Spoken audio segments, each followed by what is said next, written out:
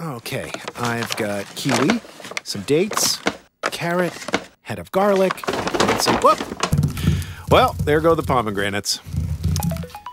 Oh, don't forget to introduce yourself. Oh, yeah, that's right.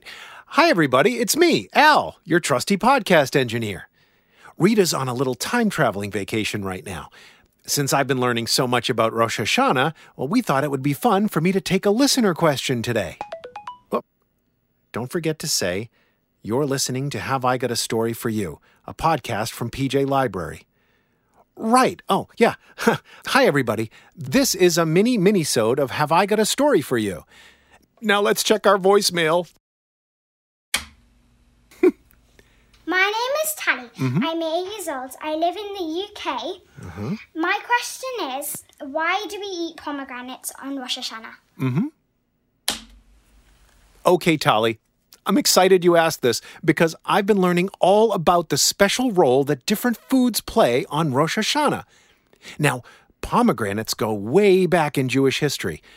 They're mentioned in the biblical Song of Songs and the story of the Exodus, and some people think that the apple in the Garden of Eden was actually a pomegranate.